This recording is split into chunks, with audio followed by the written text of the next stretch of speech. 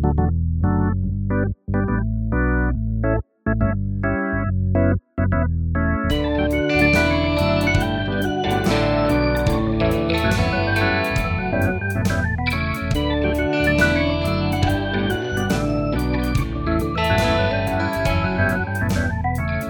and welcome to the 90 Minutes or Less Film Fest. My name is Sam Clements, and this is a podcast that celebrates films with a 90-minute or less runtime. In each episode, a guest will select a film and join me to add to our ongoing fictional film festival. Today, we're joined by Michael Leader, film critic and host of the Ghibliotheque podcast and Truth and Movies for Little White Lies. More recently, commissioning editor for BBC Inside Cinema and Inside Games.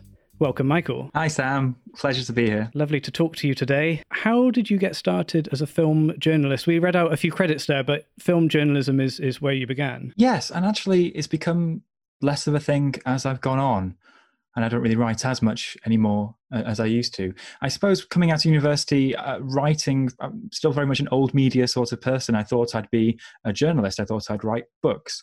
And then, I know we're a similar age, we went to university and then all of that industry just collapsed and it all went online and we pivoted to video and social media and eventually everything else that came along. So I was very lucky that I was able to join the Film 4 online team at a point where there was still an editorial website. So I was the deputy editor and then editor there, where we had a review section, features, could use a lot of that writing interest that I had, but at a time where we were pivoting more towards being social media, a brand online, brand management, all the while still being a freelancer for places like Sight and Sound and Little White Lies. And then podcasts came along and we were able to talk on microphone about what we love. Little White Lies is a great example of a publisher actually, adapting and growing, and now it feels like the podcast is its own thing. It's obviously linked to the magazine, but it's got its own identity. And you also co-present the Ghibliotheque podcast. Now, this is different to Truth and Movies in that it's not linked to a existing publication. This is a brand new thing that you started with Jake Cunningham. Yes, and our sort of foundation myth, and this is true, it's not like those Silicon Valley tech companies who all said they started in a garage, but they didn't really. Jake and I both work at Little Dot Studios, and we sat across the desk from each other and we'd just talk about films all day long in between doing our jobs, of course. There was a Studio Ghibli retrospective coming up on Film 4, and Jake just said, I don't think I've ever seen one of those films, what are they like? And I'm a bit of a super fan. I've seen all of them. I've loved rewatching them since I was a teenager. I've been writing about them a lot in my freelance life and loved the fact that Film 4 was the home on telly for them. So always made sure I could write about them as much as possible there. And I just jumped across the desk, grabbed him by the scruff of the neck and said, "What are you saying?" And one of our colleagues, or a couple of our colleagues, I can't remember who it was, sort of said, "You know what? This should be a podcast. That you should take him by the hand into the bright and colourful world of Studio Ghibli, and it could be tied with something like a Film 4 retrospective where they were showing 20-odd films over the summer 2 years ago." And the podcast was born. And the conceit being each episode would be a film by Studio Ghibli that I've seen and loved, and Jake is watching for the first time. I love listening to the show. It's really eye-opening. I started listening to it as, I thought I was a fan of Studio Ghibli, but I've learned so much from listening to the Ghibliotheque, and it's been such a fun journey to go on with you all. No, thank you. And it's been such a learning process for me as well. As I said, you can be a fan, you can be passionate, and you may be an expert or a critic that always gets those commissions to write about the new film by X. But we very rarely, unless we're in the academic world, have the opportunity to really focus for a great deal of time on one subject. And I'm glad we were able to find our way to do that. And like you, there are loads of fans of Studio Ghibli out there. And because this is a podcast, it's available across the globe. Mm-hmm. What's the response been like? I imagine it's been quite far-reaching. It's been phenomenal. We are apparently always in the top 10 arts and entertainment podcasts on Spotify in Japan, which is fascinating. I'd love to know who's listening to this podcast in Japan. I don't know why they'd be coming to us for an insight into their own export. But it has been fascinating because we have various types of audience members. We purposely pitched the podcast as being accessible. Maybe some people have seen one or two of the films and want to go deeper. And we provide it almost like a viewing club. Watch the film, listen to the podcast, and engage with us afterwards. We'll talk further. Early on, we had a lot of people who were listening who were saying, "Oh, my 5-year-old, 6-year-old, 7-year-old kid watched My Neighbor Totoro, and we're going to watch them all together and we can learn more." We also have hardened nerds who can go toe to toe with us and beat us at a Ghibli fandom. We've spoken as well with academics and programmers and people who've worked with Studio Ghibli. We went to Japan and interviewed people out there. So going from being this two-person deal where we talk about films and share our interest to being almost like an oral history of Studio Ghibli that goes almost to the depth of an encyclopedia maybe has been a great wild ride. We gave you some homework, Michael. We asked you to choose just one under 90-minute film to discuss. How did you approach this piece of work? So you say this as if I've only been preparing for this record today. I've been preparing for this since you started the podcast 2 years ago. I love the concept for this podcast. I've been a big fan since the beginning. So I've had my long list of 30-odd films since the beginning that has been slowly whittled away. I'm a recent father. Can I still call myself a recent father? My toddler is almost 2. And I'd always loved the idea of a film, I'd say shorter than 95 minutes is the perfect runtime.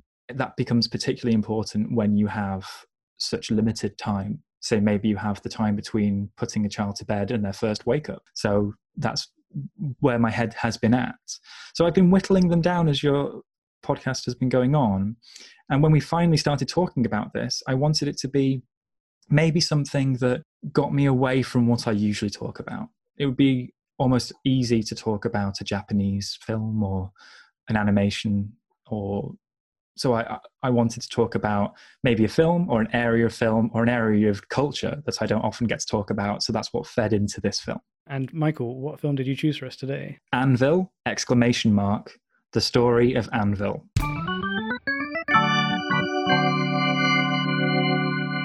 Anvil, The Story of Anvil is a timeless and at times feel-good tale of survival and the unadulterated passion it takes to follow your dream. Directed by Sasha Gervasi, we follow heavy metal band Anvil as they attempt one last shot at the big time for their 13th album, This Is 13, and a calamitous European tour. So this is a documentary directed by Sasha Gervasi from 2008, 80 minutes long. Yes. Beautiful runtime. It's nice, if it's a couple of minutes under, but if it's a full 10 minutes under, hero status. And in terms of the form, it does follow, as the blurb says, this European tour, which is really, really fun to watch, and the studio time for this 13th album. But it also shows the band in their home life, and it also has some very famous talking heads from people who are somehow influenced or have a relationship with the band, including musicians like Slash and Lars Ulrich from Metallica. It's quite a star-studded start to the film, actually. It's great to see those up front. And I guess that's contextualizing who they are as a band, because why would you watch a documentary about a band you've never heard of? But that's also the sell, isn't it? That this is, in some ways, the great band of metal that should have made it but didn't. Talking about Anvil and who they are very important, but they never really made it. They have the unique plus and minus of being the end of something and the beginning of something else, yet sitting in neither, genre-wise, I mean. So they're from the late 70s, early 80s is their sort of heyday. They were coming at the back of this 1970s period of rock becoming a bit more heavier, moving towards metal. They were clearly influenced by a lot of new wave of British heavy metal bands. That's a genre term that includes Motorhead, Judas Priest, Iron Maiden, that were very punky. They started speeding up the tempos, bringing in the double kick drum, which is what a lot of people associate with metal, faster, groovier riffs. However, they inspired people like maybe a couple of years younger than them who would then innovate further within a year. So that their big album is Metal on Metal that comes out in 1982, and you have kids who are in their teenage years around that time, like Lars Ulrich from Metallica, Tom Araya from Slayer, who I think is also in the film, and they would take that and run with it, and within 2 years there'd be a whole new genre called thrash. That they've moved on leagues beyond Anvil, and Anvil have been left behind, not really satisfying anything that's popular or innovative, because they didn't really change with the times. And that's really sad in a way. They were just at the wrong time to make it big. So those talking heads at the beginning kind of contextualized them like, oh, we know Lemmy, from Motorhead, and he's saying, "Oh yeah, Anvil, I remember them." So I guess that brings us on board somewhat. This film is shot leading up to 2008 when the film was released. They're still a band, they're still playing, but what is really eye-opening is going from those Talking Heads to seeing them play for the first time in what looks like a local bowling alley, and they're playing an anniversary show. It's not this big event that you feel like it should be after hearing those Talking Heads. It's this, it looks like it just looks like a pub gig, and that's what they're used to doing. And you very quickly get the sense, these are hardened veterans who are still playing these small shows. That gig is really important because we get to meet some of their fans, and they've got names like Mad Dog and what's he called, Cut Loose? The guy with the sort of bulging eyes, who we find out is a manager of a telemarketing company later on. I love those guys. I'll say up front, one of the reasons why I love this film is that I think that it gets to the heart of what I love about metal and the metal community, and what it says about a certain sort of man.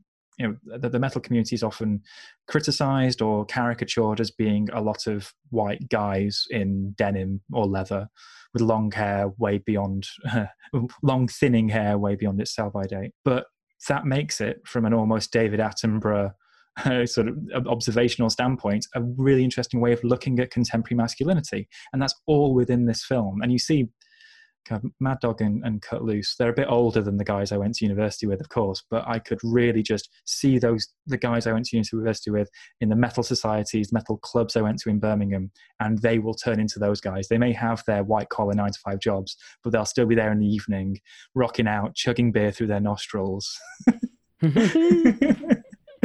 And headbanging away. I think it's important they have that scene there because it paints this really intimate portrait of the band, and the whole film, I think, is a very intimate portrait, mainly between the relationship between Steve and Rob Lips, Steve Kudlow, the singer and guitarist, and Rob Reiner, the drummer, but not that Rob Reiner. But I think that's what's really nice. You talk about it's exactly what you were saying. It's a really tight knit community, and these are people who really love each other. There's ups and downs, of course, but it's great to get it on camera in this film. So you've mentioned Rob Reiner already. You've invoked the name. I think we should head this off early on. How this is it intentionally a riff on Spinal Tap? So this is basically, you've covered Spinal Tap before with Jeremy Walmsley and Elizabeth Sankey, but that is a mockumentary larger than life. And now this is the Stranger Than Fiction documentary that is more Spinal Tap than Spinal Tap. And there are so many references all the way through, not least the fact that the drummer in Anvil is called Rob Reiner with 2 Bs, so shares at least the name with the director of Spinal Tap. They visit Stonehenge at one point. They are lost backstage and they're singing they're making Hello Cleveland references. There's a really touching sequence where it's very similar to the scene in Spinal Tap where David and Nigel are singing the first song they ever wrote together. And you have Lips doing the same with Thumb Hang, that song, as well as, of course, the classic bit in Spinal Tap that they do here is where they're rattling off all of the terrible album names of their previous albums that didn't make it, plus the hilarious naff album covers they had. But then within that, there is this sort of, I don't want to say bromance, God, what an awful term, but the relationship between these two guys that have been friends since they're teenagers and have gone through everything together, and you see the cracks form. Rob Reiner, the drummer in Anvil, is a bit too cool. He's quite cold and standoffish and awkward, whereas Lips is this bundle of nervous energy. He's the front man who's powering the band with his own persona. However, he is also a bundle of nerves and vulnerability and neuroses, and he just wants to be loved and accepted. And you see him just making it worse for himself until he just breaks down and just says, "I love you, man." And we're seeing basically the fragile masculinity of the 20th century breaking apart before our eyes.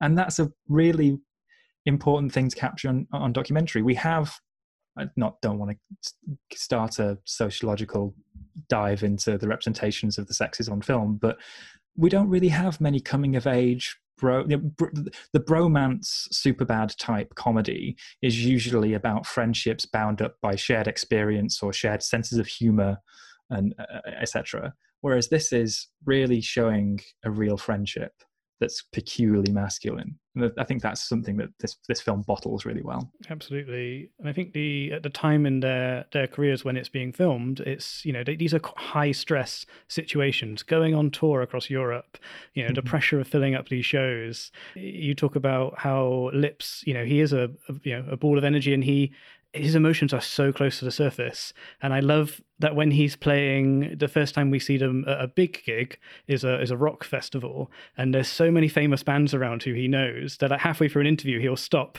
and will run over because he has to say hello to somebody. It's so nice that they've kept that stuff in, because it just captures his persona, his personality so well. He's a fan, right? He's not somebody who is jaded and says, oh, I used to share the stage with Twisted Sister, I'm bigger than these guys. When he sees JJ from Twisted Sister walk past, he's actually really excited to go and see Michael Schenker from Scorpions, even though they shared the bill with Scorpions in the footage we see at the beginning of the show, of the program. So yeah, he is still a really genuine bloke. And maybe that's what makes this so approachable. I know people who will watch this that aren't metal fans. I happened to watch it with my metal fan housemates at university when I lived in a rat-infested house in Selly Hill, Birmingham, that we called the Fortress of Metal, because that was the thing that united all of us. And we would just lap up whatever metal music or film or whatever we could have. But you could show this to somebody who will connect to it on a human level. And Lips is the attraction there. In the summer of 1984, Anvil toured the world with the biggest bands in rock. These guys are going to turn the music world upside down. All of them sold millions of records around the world. All of them, but one. One thing that's really good, man, is that we found those sleeping bags. This film is directed by Sasha Gervasi, who's not someone I'm not really familiar with him now so much, but definitely wasn't familiar before this movie. Who was Sasha Gervasi? What's his relationship with Anvil? I find Sasha Gervasi really fascinating. So I'll go into some detail in a second, but his relationship with Anvil was that he was a metal fan growing up in London in the 80s and sent Anvil a letter and saying he was like the biggest Anvil fan in the UK, and he met them at a gig in London and then became their roadie. It's very smart that is the connection, but he doesn't let that mask slip until the very last shot of the entire film, where you have a photograph from the 80s of a young Sasha Gervasi with the young band. And that's a nice, sweet moment, a tribute to that connection. But Sasha Gervasi is a fascinating guy. His dad was a really important economist in the 20th century. He was an advisor to the Kennedy administration, came over and was an academic in the UK. So Sasha Gervasi went to Westminster School in London, like your previous guest, Joe Cornish. I wonder if they know each other. That would be fascinating. But while he was growing up in London, he was into music. He was a drummer. There's an extra on the Blu-ray where I think it's the gig at the end of the film, the Japan gig, where during the set, they let Sasha take the drum kit and play a song with them. So he was a drummer in a band. What's their name? Let me just check this. The band was called Future Primitive in London, that he formed with a guy called Gavin Rossdale, maybe a name familiar to you.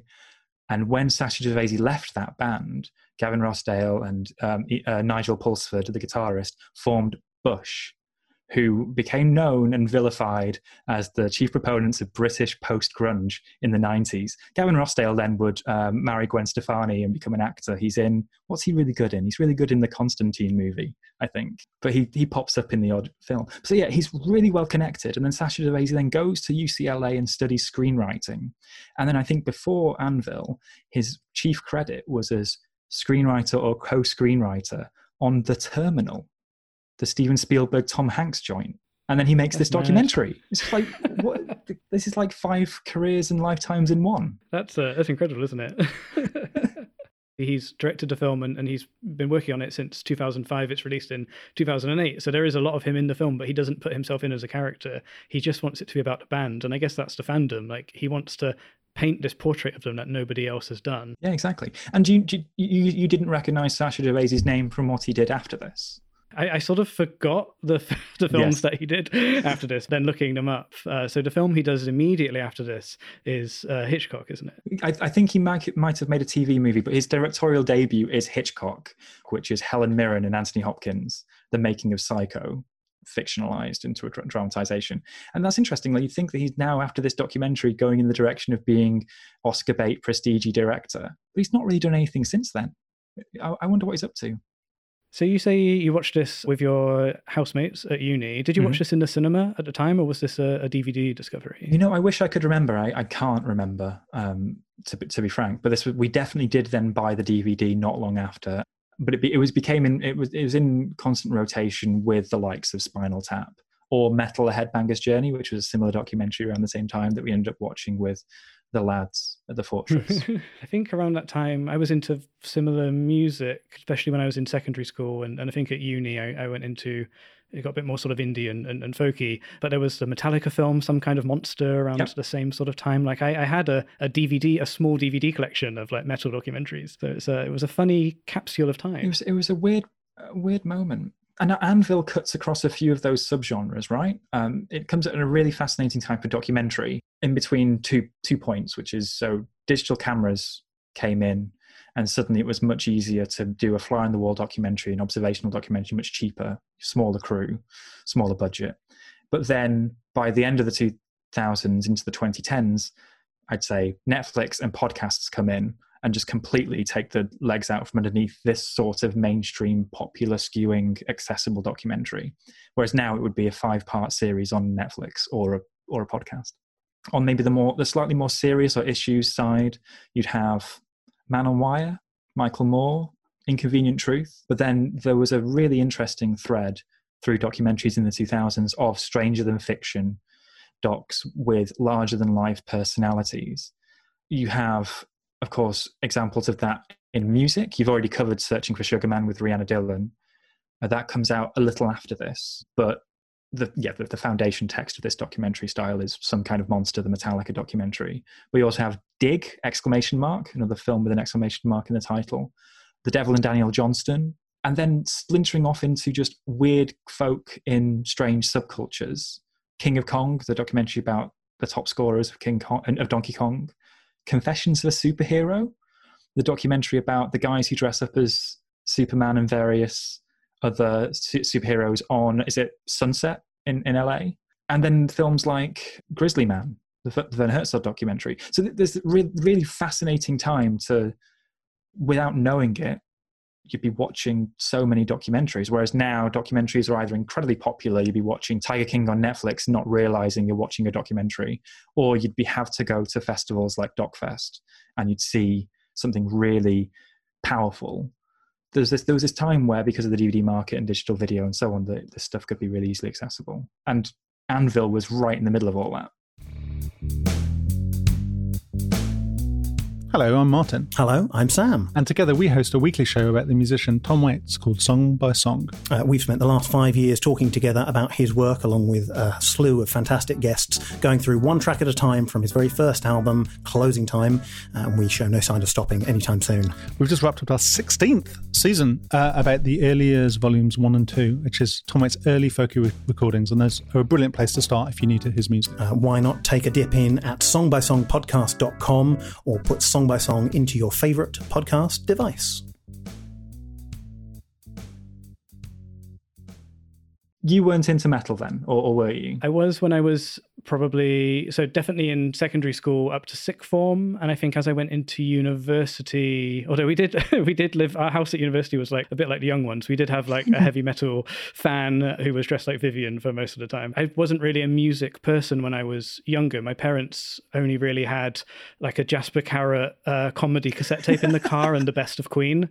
So I just grew up listening to that Jasper Carrot cassette tape and the Best of Queen. Uh-huh. And then I guess Queen maybe led into other types of like rock music and metal, and I went to Iron Maiden gigs when I was younger and saw Metallica and we did all that stuff, but it was definitely whilst I was at secondary school and sixth form. And when I was at university and I was on a film course, so I just got really, really deep into film. Film was my other passion. Mm-hmm. So I sort of left the metal stuff behind. It's interesting. So we're a similar age.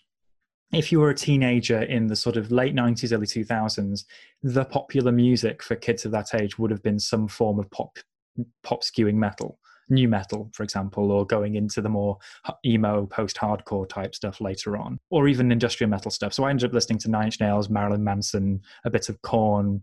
I wasn't a fan of Limp Bizkit or Linkin Park, but a lot of my friends were. What was so attractive about metal was that sense of a subculture. I also love I guess it's the nerd tendency within me. I love comic book movies. At that time, I loved Star Wars and sci-fi. And then metal just felt like a community that was similar. You'd end up in a similar way that Star Wars people argue about what's canon. Metal people argue about what's death metal versus black metal, and whether it's actually not black metal, it's symphonic black metal. It's not death metal, it's melodic death metal. And I love hearing people argue about genre terms in the history of metal. So I was really into that. But what I love then is that sense of community and the people and the characters and the personas. And that's what you see in a film like Anvil.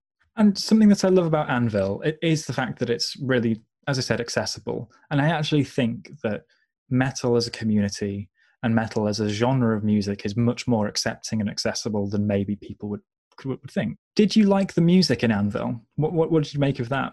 Yeah, I did. I mean, I wish the film played more of their songs, but it is an 80-minute long film, so it's hard to fit full songs in. But the excerpts you hear are really good, and it just reminded me a lot of Iron Maiden, because that's my main touch point for this. It, of course, reminded me of Spinal Tap because of so many things we've already talked about. But it did make me then go and sort of look them up and see what they're doing. So it's a really good entry point, I think. Yeah, I love music films and music documentaries, but my usual taste test is in the 80 minutes or 90 minutes, 2 hours of watching a film, would it have been better spent reading the Wikipedia page and listening to 2 albums back to back?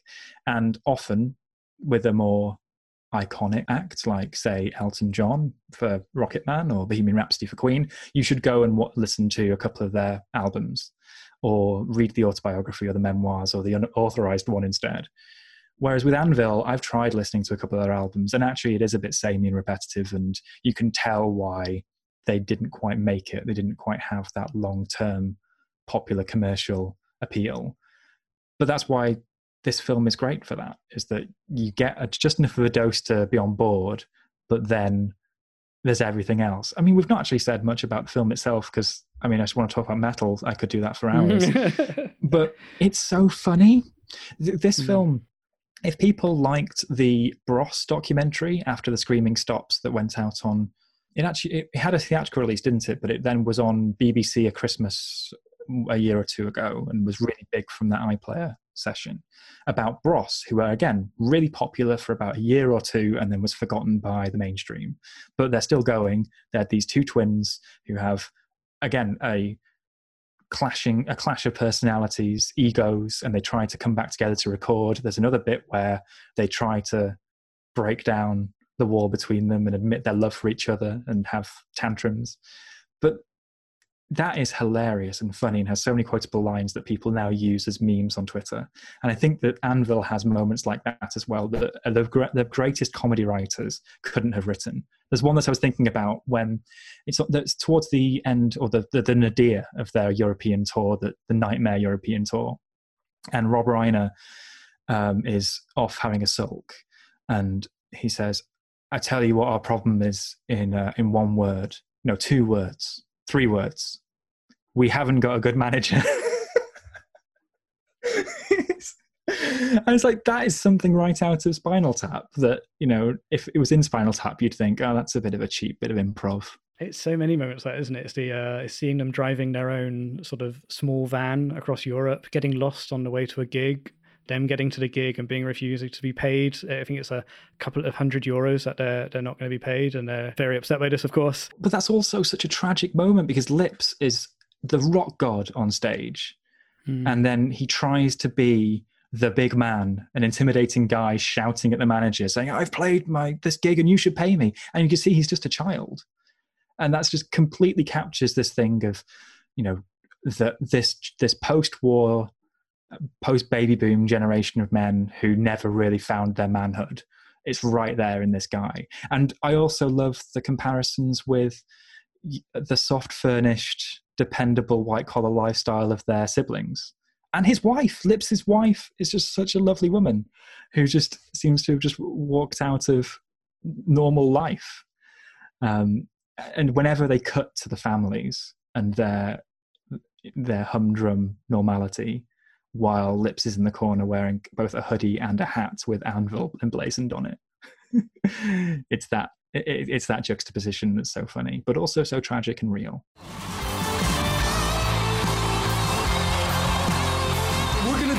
together. We're gonna get there. We're gonna be rock stars.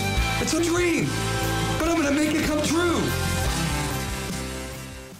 One of my favorite parts of the film is just seeing Lips doing his day job, which is driving hot meals for children around his town and children in schools and institutions, and him not having any ego. He's talking to people about how was your weekend at the in the kitchen, and he's just this guy. But we've just seen him be an absolute legend on stage, and that's such a nice portrait of him. And I'm so glad that stuff is in the film as well. And we don't really often get this view, do we? Because I guess we had Searching for Sugar Man, where they finally track him down and he's this soulful dude. But this is almost like Inside Llewyn Davis 30 years later.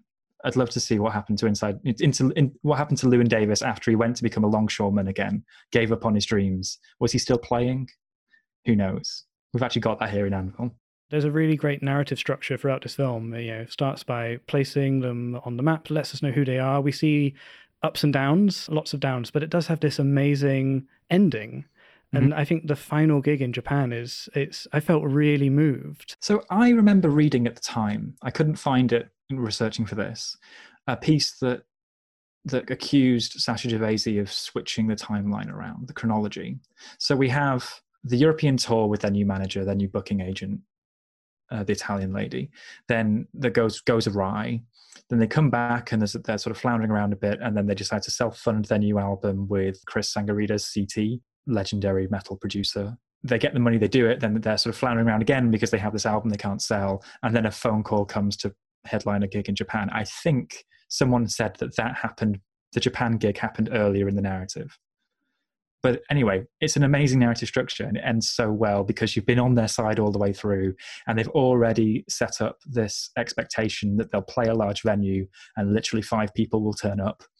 Earlier on, they play in, I want to say Slovakia, somewhere in sort of Central Eastern Europe, and it's a 10,000 capacity venue for a festival. And it says capacity 10,000, attendance 137 or something. And is it going to happen again in Tokyo? Are the fans actually there? And they are, and they're able to shine for that one moment. It is a beautiful ending, whether it's real or not. Do we want actual, factual, honest to God truth in a documentary like this?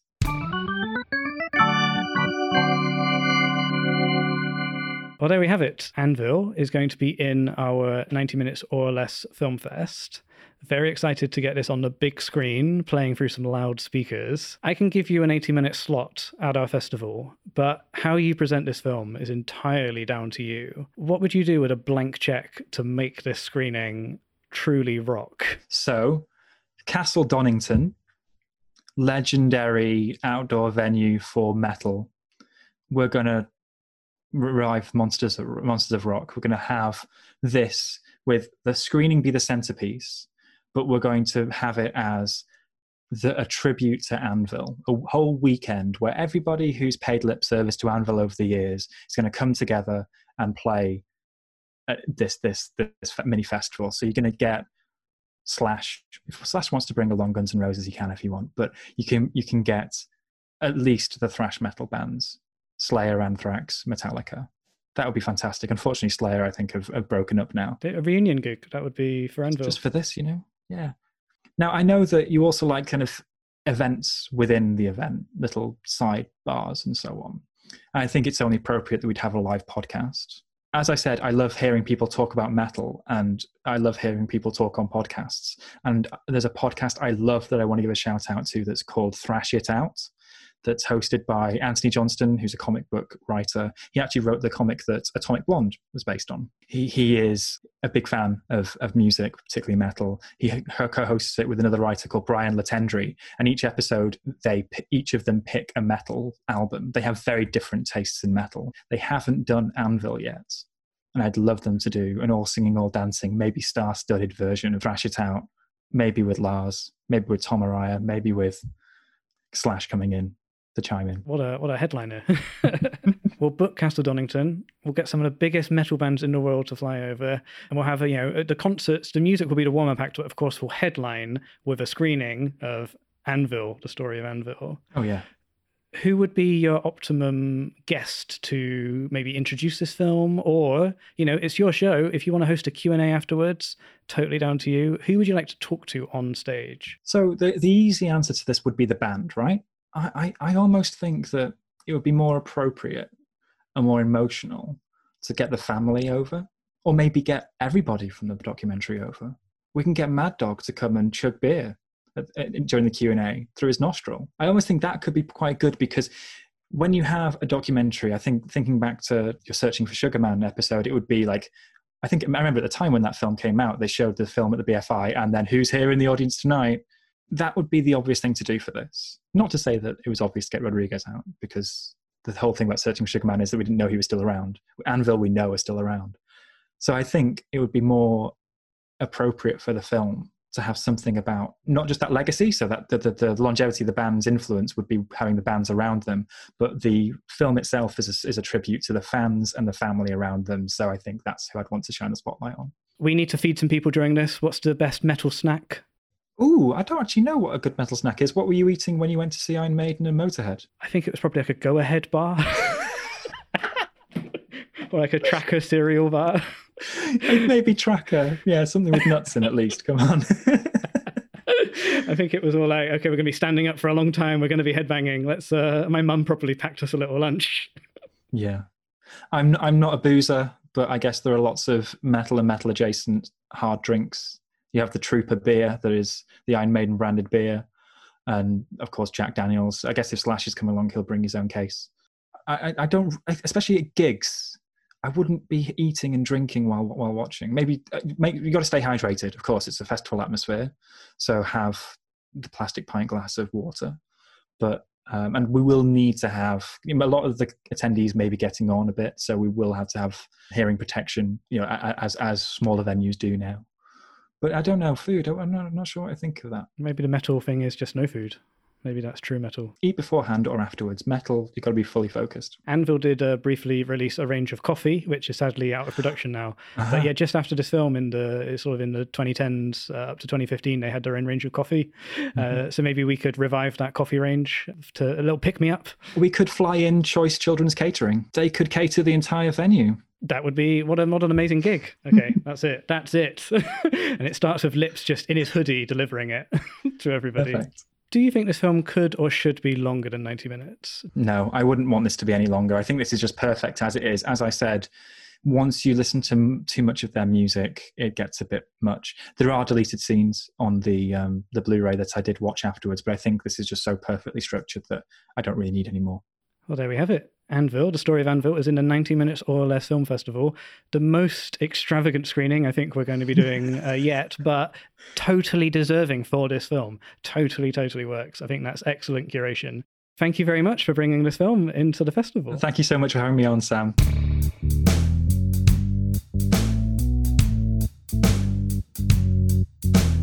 Where can people see, read, hear more of your work on the internet? Wow. Okay. So I guess I'm on Twitter at Michael J. Leader. That's sort of, I guess, everything will be spinning out from that. If you want to check in on Inside Cinema, that's on iPlayer. We didn't mention Inside Games. We did do a mini series of 6 short video essays on video games. If you're more of a gamer than a film fan, that's all on iPlayer. And Ghibliotech is back in action with the Satoshi Kon mini series, and you can find that if you search Ghibliotech, which is Ghiblitheque. I realized that we went with the pun on bibliotech without realizing that maybe people would drop the H, and who knows. So the spelling of it is that. Find Ghibliotech wherever you get your podcasts. Thank you for listening. Subscribe to the show on your podcatcher of choice and leave us a review on Apple Podcasts. As an independent podcast, it really helps. We're also available on 90minfilmfest.com. That's 90minfilmfest.com. You can contact us there or on Twitter and Instagram at 90minfilmfest. The show was produced by Louise Owen and me, Sam Clements. The show is edited by Louise Owen with sound mixing and additional editing by Luke Smith. Our music is by Martin Ostwick and our artwork is by Sam Gilby. We are a proud member of the Stripped Media Network. Head over there for some more amazing podcasts. We'll be back in a couple of weeks.